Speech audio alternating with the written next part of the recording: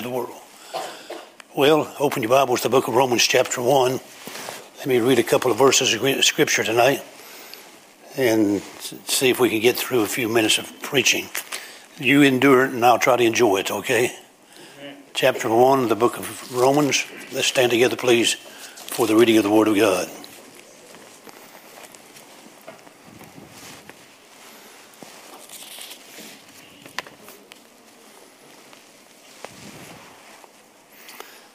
Romans chapter 1. If you're there, would you say amen? Amen? And if you're not there, just join along with us as we read together. Verse 14. I am debtor both to the Greeks and to the barbarians, both to the wise and to the unwise. So as much as in me is, I am ready to preach the gospel to you that are at Rome also. Written, of course, by the Apostle Paul. For I am not ashamed of the gospel of Christ.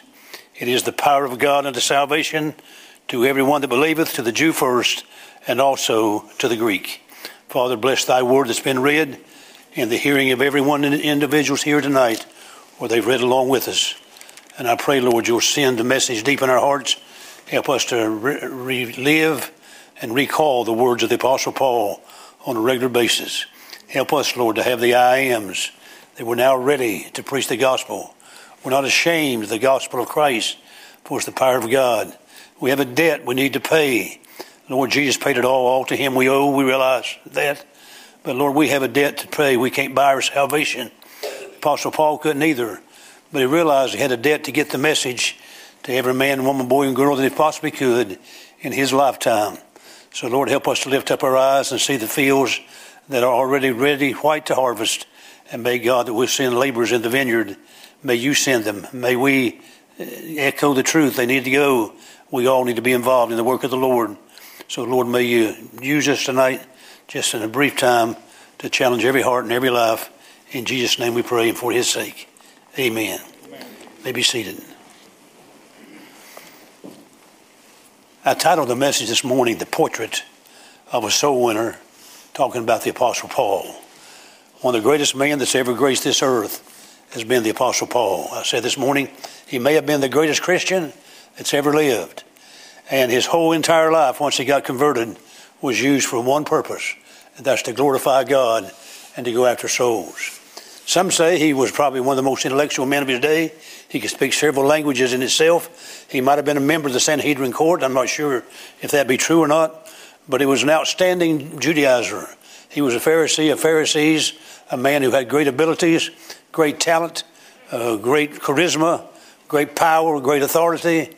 He was under authority to go down and arrest Christians and to put them to death. Some of them, or imprison them, as the case was with Stephen, who was stoned at the walls by the enemy and died at the hand of the folks who persecuted him. And that was Saul of Tarsus was holding the garments while Stephen was stoned to death. Amazing. A man like this could be used of God. But it's amazing God can use anybody. We're just dust. We say it often. I heard it several years ago. All we are is a piece of dirt. Just a ball of dirt. Some of you are dirtier than others, but we're all balls of dirt. Amen. And some of us probably need to be cleaned up on the inside and the outside more than others maybe need that. But just take the grains of dirt, and whether it be true or not, I'm not sure. They say the same chemicals that's in dirt is in the human body. And the same type of material that is to make up dirt. And the Bible says that God made man from the dust of the earth. Amen. You believe that? Yes, amen. And so we're just a dust ball then. If you want to make a dust ball, instead of a dirt ball, we're a dust ball. Yeah. We've been made by the sovereign hand of a holy, righteous God who had a plan of redemption before the foundation of the world. Knowing all things, he knew that man would fail the test in the Garden of Eden. He knew that man would sin and bring depravity into our lives, and we'd be born with sinful nature, as we talked about this morning. Don't have to teach a child to sin, they sin automatically. I said, number one, the motive of the Apostle Paul, he was under command. Turn with me, please, to the book of Acts and the conversion of the Apostle Paul for just a minute. Acts chapter 9, and let's read a few verses of Scripture. If you have your Bible, just back a few chapters from where we're at. Chapter 9, book of Acts. And Saul, that's the name he had before he was converted. As we know, several folks' name was changed in the Word of God. And Saul, yet breathing out threatenings and slaughter against the disciples of the Lord, went unto the high priest. Now we're talking about a man who's mean in his own right. He thought he was doing right, but he was mean. The Bible says he breathed out threatenings and slaughter and murderers, and desired of him letters to Damascus, to the synagogues, that if he found any of this way, and of course this way was the Christ way. They were first called Christians at Antioch later, but they were followers of Christ. This way, this way. Jesus said, well, I am the way, the truth, and the life. Whether they were men or women, didn't matter to him. Bad enough to kill men. Bad enough to see Stephen stoned. He was willing to arrest women as well as men.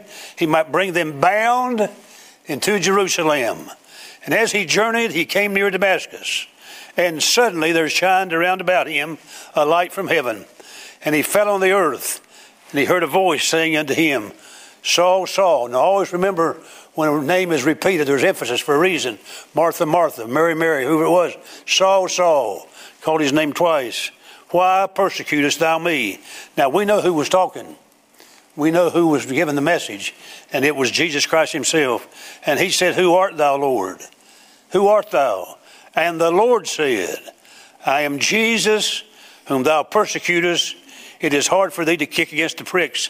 The conviction that already was arresting the apostle's life before he was changed to the apostle Paul. Saul of Tarsus, his life was being convicted. His sins were being brought to him.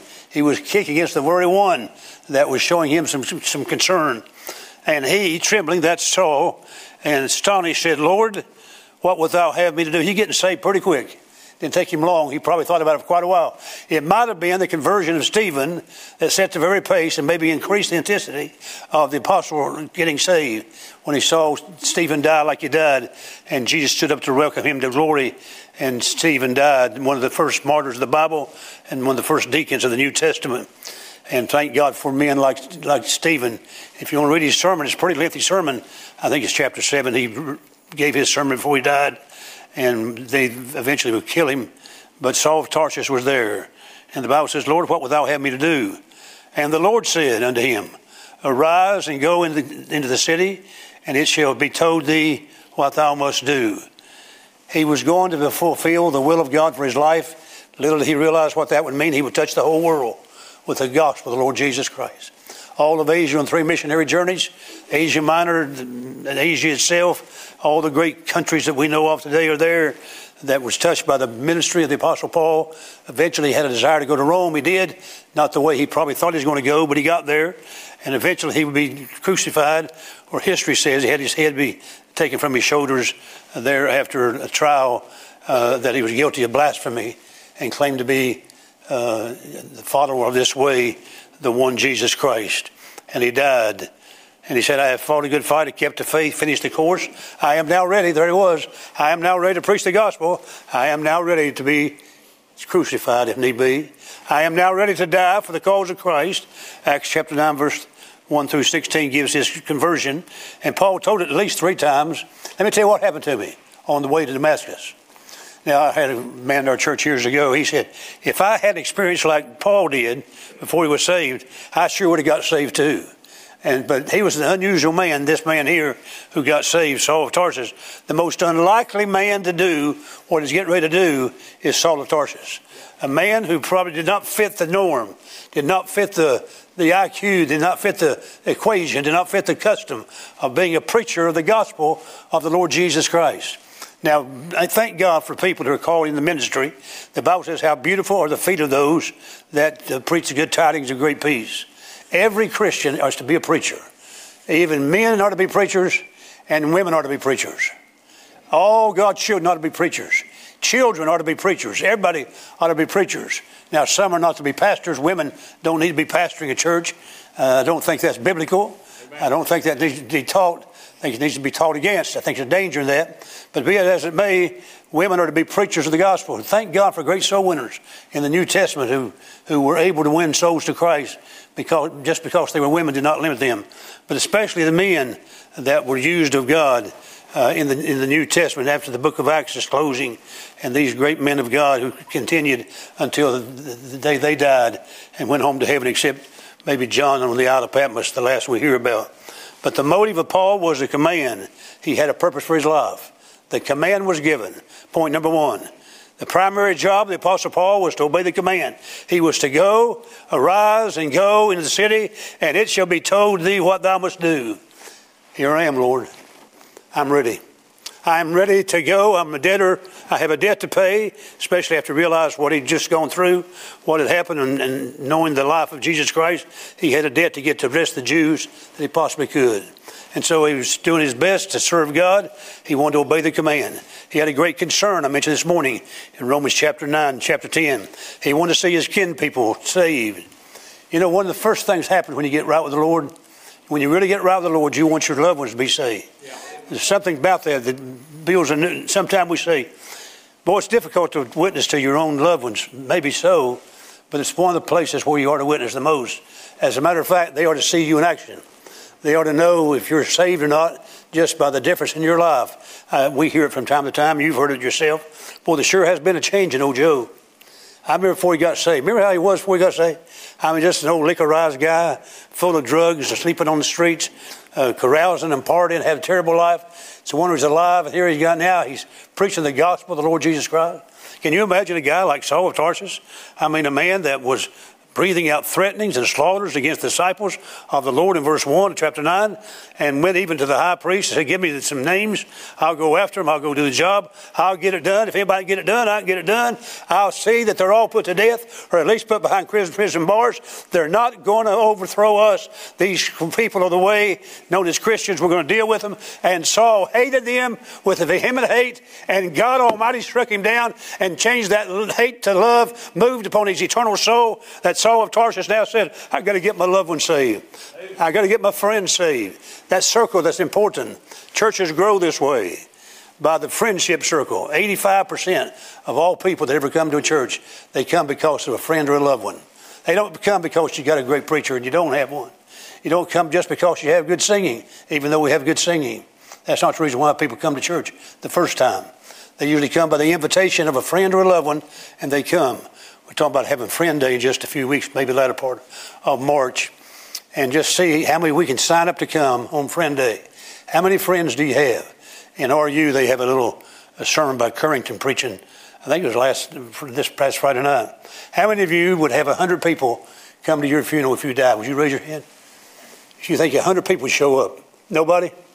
Oh, surely some of you had more than that. But you don't have to be humble about it. Just say, yeah, thousands will come. How many believe 50 people show up for your funeral? We're getting there. Okay, hold on just a second. 50 folk would come to your funeral. How many believes 25 would show up at yours? How about 10? How many believes nobody would show up for your funeral? Now, we're all trying to be humble. I know we are, but Brother Currington says, be at least one there. You're there. So one, you're going to show up for your funeral. But the friends and the loved ones, I guarantee you're going to come by to view the body. They're going to come by someday after you're dead and gone. They're going to look down in the coffin and say, sure do look good. Sometimes they don't say it at all when you're alive, but when you're dead, they look down and say, boy, he sure does look good. They fixed him up real good. Like this is the best day of his life. And it may have been. But they come by and we all do it.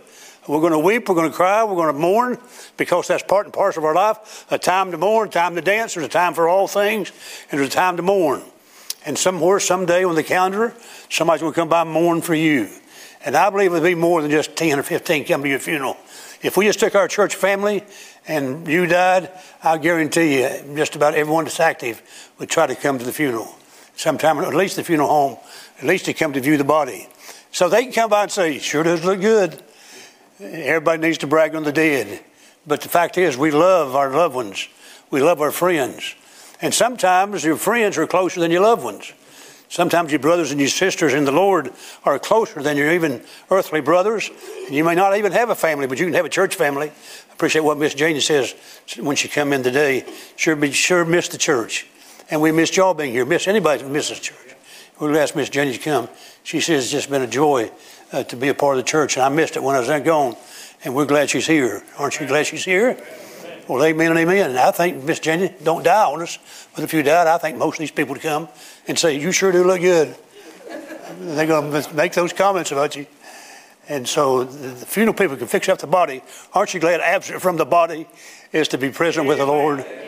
And when you look down there, say that there's the old nut still there. No, the nut's already gone. It's been cracked open, and the nut's not there. I mean, it's gone. It's just a shell that remains behind. And the nut is in the presence of the Lord, and it's not nutty anymore. It's a full-grown tree. Whatever that may mean in eternity, I don't know. But that nut has disappeared from the body. But it's always good to have a church family. I love to go to church. I've been going to church all my life. I'm 77 years of age. I used to be able to say I could count on that hand how many times I missed church in my lifetime. It's been that way to the last few years. Somebody said life begins at 40. Who ever told you that lie? Life begins at 40. I used to say that, and now I changed it a little bit. Life begins at different ages for different people. But as I got older, I realized I can't always go like I want to and do like I want to. But I'm glad to go to church. Dr. Roloff or Dr. Howes One used to say you need to put the preserves back. You need to get things ready. For the day will come, you need to be built up for the future. When the day will come, you'll not be able to do certain things. You build up some reserves and preserves that'll help you when you're incapacitated. How many of us in this room, God forbid, will one day be an invalid on a bed of affliction? My grandmother spent 27 years, I believe it was, on the bed of affliction on my daddy's side. And my granddaddy I'm named after him. James Ellison Paul is his name. And he led singing at the city mission in Ironton, Ohio. I've talked about it quite a few times. And what Daddy would do, Granddaddy would do, I preached revival there all back when I was a kid preacher. And there's a joy to sit on the platform with my granddaddy. Even better joy to sit on the same platform with the man I'm named after. And he got up to lead the singing at old Ironton City Mission. A lot of drunks were there, a lot of drug addicts and various people and poor people come in to get a meal. And he'd lead the singing, very faithful. He'd get there early, get the songbooks out. He'd stay a little later to get the song put back up. And I've said this several times when I was there as the preacher. Granddad's getting sort of old. He may have to be replaced because he just can't keep up. Sometimes he's a little behind on the music.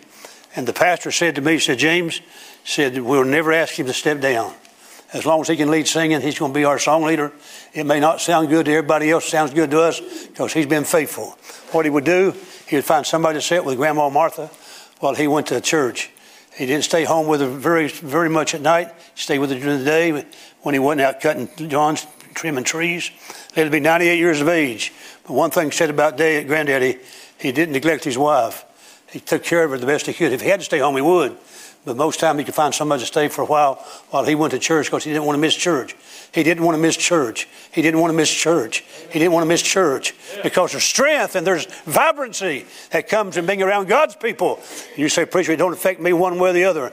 I miss being around God's people. And when you get invalid and you can't motivate like you used to, you'd give anything in the world if you just walk to church or walk in a church or be able to join with others and sing together and know hymn of the faith and be able to rejoice and shout in the presence of God and each other. There's something about a church family that's great to have. And may God help us never to take it for granted. Let's love each other.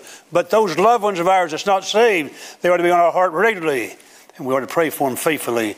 And Apostle Paul, his motive was a command, but it also was because of a concern. And so it is the meekness of Paul. I was going to talk about this morning, I did, so I'm not going to rehearse that tonight. His testimony in chapter 1 of the book of Timothy, how he was, if anybody deserved to be recognized as a godly man, it should be Saul of Tarsus. When we get over to Philippians chapter 3, he gives a biography of his own life. Darren and I were discussing in the office a while ago. If anybody deserved to go to heaven without being saved, it's Paul. If you're talking about a good Jew from a Jewish standpoint, in the Judea, being a Pharisee, he traced his lineage all the way back to Abraham. That's pretty good. I mean, Abraham's my father. And he says, if anybody deserved to have the privilege of being good and being able to go to heaven, Paul was saying this, it's me, I'm more. I even deserve it from a human standpoint, someone would say. But he says, I count it all dung that I may win some. He said, my desire is my family be one. He says, I lay aside the platitudes and the compliments and the compliments that folks give me and say about me. He says, I know what they are. I know who I was. I know what I was doing. And I am nothing but a chief of sinners. And all the rest of it can be saved because I know who I am, what I was, and how far and deep in sin I was. Did I realize it until I was arrested by the Holy Spirit. By the way, did I tell you what happened to me on the road to Damascus? It changed his life forever. Now listen very carefully. Conversion, whether it be on the road to Damascus, or whether it be at an altar, whether it be by your bedside or on the work side, getting saved is a Bethel experience that you ought never get over. You ought to remember the place, if possible, the very day, the very hour, if you could. But you definitely ought to know there was a place somewhere, sometime, that I knelt my knee before a holy God and gave my life to Jesus Christ. Amen. And I sure am glad I was there. I was there when it happened. So I guess I ought to know. I don't know how, I don't know why, but thank God for the marvelous love of God that reached farther down than I could ever reach up. And He saved me by His grace divine, grace divine, grace divine. I belong to Him now and forever. Hallelujah, hallelujah. Praise God for my conversion. Amen. You say, preacher, yours wasn't too big. You just a little kid. Mine was big. Amen. Mine was real big. You say you didn't know enough to get out of the rain. Let me tell you what, you get saved when you're a child. D.L. Moody was a great preacher. He never was ordained. He was just a layman. But D.L. Moody laid two hands, one on England, one on America, and shook both nations for God. Just a converted teenager going to Chicago to make a fortune. His desire was to be a millionaire. Went to work for Mr. Kimball, his Sunday school teacher. Thank God for good Sunday school teachers. Mr. Kimball was influential in seeing D.L. Moody give his life to Jesus Christ. D.L. Moody eventually began to spread around the country and around the world. I probably got 5 biographies of D.L. Moody written, one by his son Will and by other folks who have written biographies about D.L. Moody. One of the great Christians of all Christians in America's history, plus England's, is D.L. Moody. And D.L. Moody would preach the gospel, and the crowds got bigger, the crusades got bigger. He even had that terrible fire in Chicago, Illinois, where a cow knocked over a lantern in the barn and set Chicago on fire. And that night, D.L. Moody did not give an invitation. He regretted the day that he did not give an invitation that night. He preached. The whole town burned. Many thousands of people died in that Chicago fire. He never got over that, they said. It affected the rest of his life. He's troubled and sorrowed because many of the folks went up in the flame literally that night who were at the crusade, and they knew him personally. They never made it to the next service because they didn't have one. The place burned. But D.L. Moody went out preaching. So they come back home and somebody say, well, how many conversions did you have, Mr. Moody? He said, I had 2.5. 2.5. They said, you had 2 adults and 1 child? No. I had 2 children and 1 adult. Oh, how do you get 2.5? The older people, their life is half gone. These children who are half are just starting. And they got their whole life ahead of them. He said, I call that 2.5 conversions today. He said, well, that wasn't a lot of conversions. How do you count conversions? If it's my son or your son got saved, that's hallelujah time. How about it's hallelujah time for somebody else whose loved ones got saved? How great it is for everybody to know Jesus Christ as their personal Savior. But D.L. Moody, he was concerned about his own family, and many members of his family got saved and right with the Lord at the conversion influenced by a Sunday school teacher. And again, thank God for good Sunday school teachers who influence the life of their children over and over again. You never know how much influence you have until perhaps the judgment day when the Lord passes out rewards. You never know how much good you've done, and neither will I. But the meekness of the Apostle Paul, you see his meekness. He says, I have the rights to be this, I have the rights to be that, I have the religious background, I'm Pharisee of the Pharisees, I think I'm from a wonderful race of people, the Jew first, I'm in that category, and I got to preach the gospel to the Jew and to the Greek and to the wise and the barbarians. And he said, I have a privilege and an opportunity, but he says, I count it all dung that I may win some, that I may know Christ. I count everything that I've had dung, human refuge. That's pretty plain speaking. He said, I count it all dung that I may know Christ. You talk about meekness. You go from the motive of the Apostle Paul to his humility, to his meekness. Just a wonderful, wonderful soldier of the cross who lived his life and served the Lord faithfully and was there to the duration until the very day they come down to die at the hands of the Roman Empire. You know, sometimes folks depend on the religion to get them to heaven. How many Baptists do we have? How many were Baptists growing up? You were a Baptist growing up. Raise your hand. How many of you were some other denomination? How many were Methodists? How many were Catholics? How many were Presbyterians? How about Nazarenos? I got precious loved ones in Nazarene Church. So if you were not a Baptist or something I called, would you raise your hand? Larry, what were y'all? You was what? Non-denominational. Larry? Oh, Judy was Lutheran. I remember Judy. It took a while to get Judy baptized. She's a Lutheran. You know how them Lutherans are? Yeah. Thank God for good Lutherans, but they all got to get saved the same way. And you don't get saved with sprinkling, right, Judy? Judy said, I got baptized when I was a baby. It's amazing she's here tonight, just the grace of God. If her husband hadn't made her get right, she'd never got right. She was more open to it than anybody I've ever met in my life. Just open to the gospel. Do what? You know better now. Anybody have another group? Church of God. Anybody else? Alan? Catholic. You said Catholic. Yeah, it's slow belly. Anybody else? Religion can't get you there. And Baptists can't get you there. I've been a Baptist persuasion all my life. Guys have been Baptist bred, Baptist fed. Thank God I'll be Baptist dead. You may be that way one of these days. But Baptists don't get you to heaven. Nazarene don't get you to heaven. Church of God don't get you to heaven. Catholics don't get you to heaven. It's only by and through the precious blood of the dear precious Son of a living God who reached farther down than you can reach up and say, I love you. And from the very pit of hell, as it were, reached up your body, your soul spiritually and lifted you out of the miry clay. I mentioned this morning and planted your feet on the solid rock and established your going and get a song in your heart. The meekness and the humility.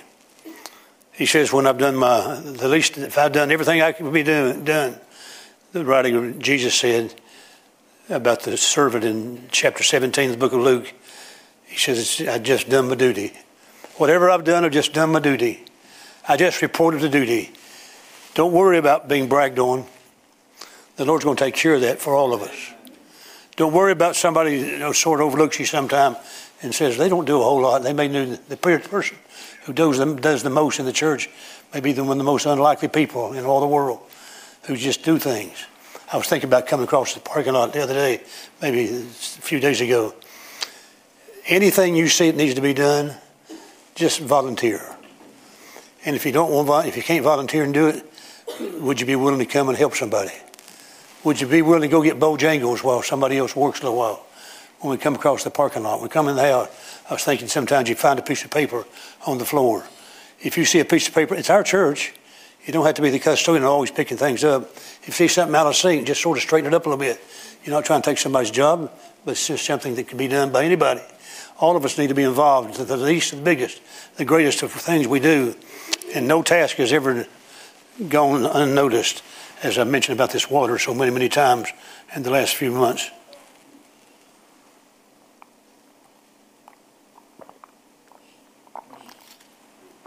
One time I did not drink the water because Judy Behrman had put a frog in it. How many members of that? Anybody? Well, watch one show up next week. And if you'll be kind to your pastor, if it shows up, all in favor of Judy Behrman have to drink it. Say hi. Her husband says amen. Judy's been a sort of a spark plug at times. I told you about her scaring me to death at the office one time. Judy's our director and was on staff for several years. I heard a knock on the door. So I go and open the door, and there was nothing there but a trash can. Just a trash can. And all of a sudden, Judy throws the lid up. Ah! Okay. I cut her pay in half. That'll get you. Wouldn't cut much, was it? But church family is precious. Church relationship is precious. Paul went to heaven on merits. He get there on merits, but that don't suffice. Can't get there on my race. God has no grandchildren. Do you know that? Right. Everybody's a child of God. Amen. You're not a grandchild of God. You're a child of God. I don't go to heaven because of mom and dad. Well, my mom and dad went, so a lot of mom and dad went. You don't go on their merits. You go on the blood of Jesus Christ, or you don't go at all. And blood shall not inherit the kingdom of heaven, but those who know Jesus Christ will, and thank God for that. The last point I want to mention, the maturity of Paul. Outside the word maturity, put the word fruit. His desire was to bring forth fruit as a Christian. He wrote many of the epistles. He wrote probably 12 or 13 books of the New Testament. But he wrote the one in Galatia, the church of Galatia, when he says, but the fruit of the Spirit is. 9 different fruit on one tree. But the fruit of the Spirit is. That's discipleship. Love, joy, peace, long-suffering, meekness, temperance, so forth. Against such there is no law. And those 9 different qualities represent the Lord Jesus Christ. The same way with 1 Corinthians 13 on the great chapter of love. And so the Apostle Paul had a desire to see fruit increase. That all that you may know the Lord. I want to know Him, that you may know Him, that your knowledge will increase in the will of God.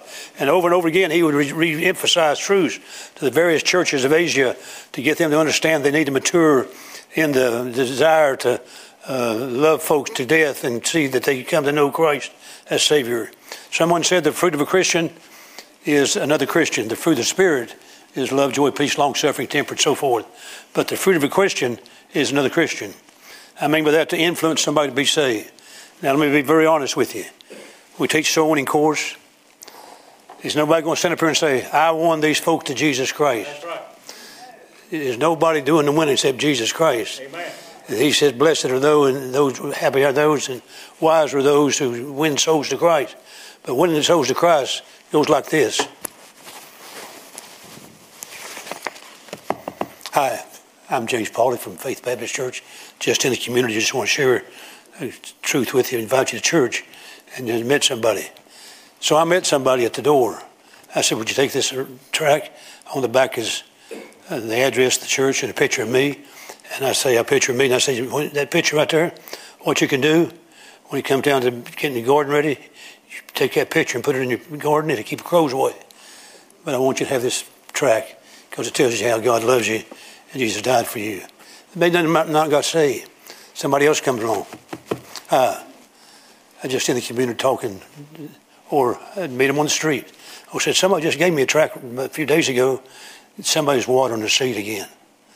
Do you see all the watering that goes in soul winning? It may be 10 down the road. You may be the instrument. Thank God for people who are instruments to be able to present the plan of salvation. That's what we want to talk about, how to give them the salvation. But it been because some mama prayed for 50 years for her own child. She watered it with her own tears. The reason why you got saved. You just happen to be the one that was blessed of God to present the gospel message verbally or right in their presence. I'm just saying nobody gets credit except God. To God be the glory, great things He had done. I cannot take credit for one soul that's ever been saved.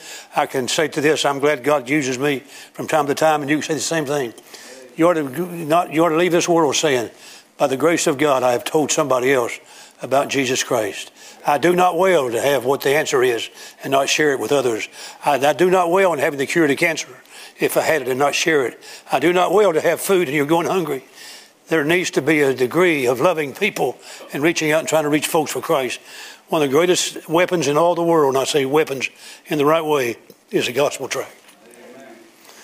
You can put these anywhere as a silent message just about, and sometime we'll talk more about it. It's been amazing where tracts have showed up at. I'll give you an illustration right quickly. My brother, I talked to him yesterday. He's getting ready to go to Hammond, Indiana to speak there, and God has blessed him in a mighty way to be able to speak in various places since he's retired, but he's speaking for John Wilkerson this coming week. And he told the story about a man they gave a tract to in Beckley, outside of Beckley, West Virginia. And the man took the tract and said, okay, thank you, and went on his way. But the man folded it up and put it in his billfold. He just stuck it in his billfold. Months went by. He was in a hotel room. He had a pistol pulled, ready to kill himself, if I remember the story correctly. He was going to kill himself. He was so depressed. And he remembered that piece of paper that my brother had given him. Somebody gave him a tract. He pulled that tract out. He sat there on the beside the bed with a loaded revolver in one hand and the gospel gun in the other hand, the truth of God in his hand, and read the glorious gospel. God loves you. Jesus Christ died for you. But God commended his love towards you while you were sinners. Christ died for you. And he read that and wept. And he said, dear Lord, I don't know if you can save me or not. If you can save me, I trust you now as your Savior. And that very moment he was saved because the gospel tract was passed out months before. Landed up in a man's billfold. And now by the bedside, while he's about to commit suicide. Don't underestimate the power, Hebrews 4:12, of the Word of God. It divides, it cuts asunder, it goes deep, it goes here, it goes there. It's like a seed that's planted. May God help us today to be faithful to the Lord and say, I want others to mature. Paul, the reason he was a good Christian, and he was that, is because he was meek and humble, because he had a motive to glorify God, not himself. He wasn't trying to look for praises and accolades on the back. He just wanted to do the will of God, whatever it may entail. And he wanted folks to mature and have fruit, that your fruit may remain, that your fruit may grow, that Jesus taught in John 15. Apostle Paul wanted to get the same thing in the early churches that he established or helped establish as a missionary in that area. And I'm glad the Apostle Paul showed up on the scene. I close with this tonight. He wanted us to learn doctrine. We ought to learn doctrine. And I wouldn't take the time tonight, but I could. Ephesians 4, 1 Timothy 4, 2 Timothy 2, and the Great Commission teaches doctrine. Somebody says, I don't want to hear doctrine. Doctrine is simply teaching of the Word of God. If it's not built on the Word of God, explained by from the Word of God, it is not doctrine. It's not how I feel. I have all kinds of feelings. I can't put my feelings on the same level with doctrine. Somebody said, boy, I felt such a certain way when I got saved. Let me just chase a rabbit just a minute and I'll be through. How many of you can remember an unusual feeling when you got saved? Not everybody has now, so don't everybody. If something unusual, you shouted, or it was just over dramatic when you got saved. Anybody raise your hand? Tommy talked about this morning. Willard told it. By the way, thanks for the hug. If you were here this morning, that's what Willard's supposed to do. You know what he did the first thing he did when he saw me? He hugged me, and I said, "Oh my goodness." He had an unusual experience. Anybody else? Brother Gary had an unusual. Anybody else? I was afraid of dying. Afraid of dying. That's a pretty good reason to get saved. Yeah. And all God's people said. How many of you got saved at home? Raise your hand. Miss Linda? Mrs. Wright? How many of you wept and cried? Several of you. How many of you didn't do a lot of crying? You just got saved. Amen. Amen. His name is Max Overcash. He's in glory now. I had the privilege of preaching his funeral. I had the privilege of preaching his wife's funeral, Miss Mary. I read one of her poems at her funeral. That she gave me a copy of a book of poems that she wrote. Two of our men went down Lane Street, knocked on the door, passing out tracts, inviting folks to church. Max Overcash stood on the other side of the door, and he talked to the men quite a while. They come back to church and said, "Preacher, this might be good to follow up on." He said he seemed to be interested. Max Overcash lives just down the road here a piece. So I knocked on the door one day, introduced myself, and he said, "Come in." And as he moved the can of beer out of my sight and hid it behind him, like it didn't matter whether I said it, God saw it, but he was trying to hide it from the preacher. Had a big old bear they had stuffed from killing this bear. He had a big old bear in his living room. We chit-chatted about the bear for a while, and I said, "Max, I believe I could take him on a good day. I believe I could whoop that bear." And we kidded back and forth about the bear. Then we sat there a while, and I said, "Could I ask you a question?" Some of our men came by the other day, and they gave me your name. "If you were to die right now, would you go to heaven?" He said, "No, sir." I said, "Would you like to know?" He said, "Yes, sir." I said, "Can I take the scriptures and read to you the Word of God that tells you how to be saved?" He said, "Yeah, yes, sir." So I began to read the scripture. "Do you realize you're a sinner?" He said, "Yes." "Do you realize that Jesus Christ shed his blood on the cross for your sins?" He said, "Yes." "Do you know God loves you?" He said, "Yes." "Do you know whosoever shall call upon the name of the Lord shall be saved?" What the Bible said? He said, "Yes." I said, "Max, would you like to be saved right now?" He said, "Yes." I said, "If I have a word of prayer with you, would you pray?" He said, "Yes." So I prayed, and I waited for him to pray. I said, Max, have you prayed? He said, yes. I said, you trusted Christ as Savior? He said, yes. I said, well, the next thing to do is be in church on Wednesday night. That'd be on Wednesday. Can you be there? And he said, yes. I walked out the door and I thought, did he mean that? All he said was yes and no. And come Wednesday night here, him and Miss Mary walked in the door. And I said, Max, good to see you. Yes. I told you I'd be here, didn't I? And it never was the same. Bus ministry, usher, whatever he could do until he got out of the will of God and bought a farm in Missouri and moved out there for a while. I always tell folks to get out of the will of God and they move. But Max was a faithful man. What a blessing it was. It all started when 2 soul winners knocked on their door, his door, and he got saved. Mary had been saved years ago, and they both became faithful in our church family. I'm just simply saying, don't give up, don't give in, don't give out. Only eternity knows what can be done through us telling the story of Jesus and his love. I close. Come unto me, go into all the world, preach the gospel. Here am I, send me. Come to the abused, the broken, the confused, the doubtful, the evil, the fallen, the guilty, the hurting, the injured, the jealous, the killer, the lost, the mournful ones, the nobility, the oppressed, the possessed, the quiet people, the religious people, the sinful, the troubled, the unclean, the vile, the wasted, the exiled, the yearning people who have a desire in their heart, and those who are zealous for some meaning of life. The church, and I close with a circle around these 2 words, or 3 words, hospital for the sick is what a church is. A hospital for the sick.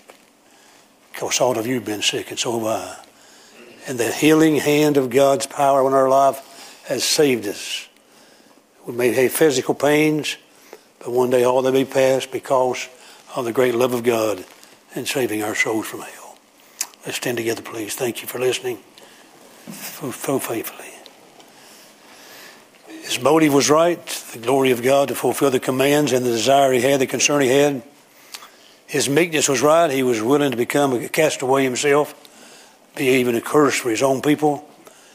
He realized he was nothing apart from God's grace, humbled himself down. Let this mind be in you, which is also in Christ Jesus, who thought it not robbery to be equal with God, but made of himself no reputation. Apostle Paul felt like he ought to be like that. And he could brag about it, but he didn't brag about it. He just said that I may know him, that I may know Christ. And then the maturity process of seeing folks grow. There's one thing wonderful about seeing a Christian or a person become a Christian is seeing them grow in the grace and the knowledge of the Lord Jesus. Wherever you may be on the scale tonight, needing Christ, need to rededicate your life, or just come pray. I hope you'll use the altar as an invitation to come and do business.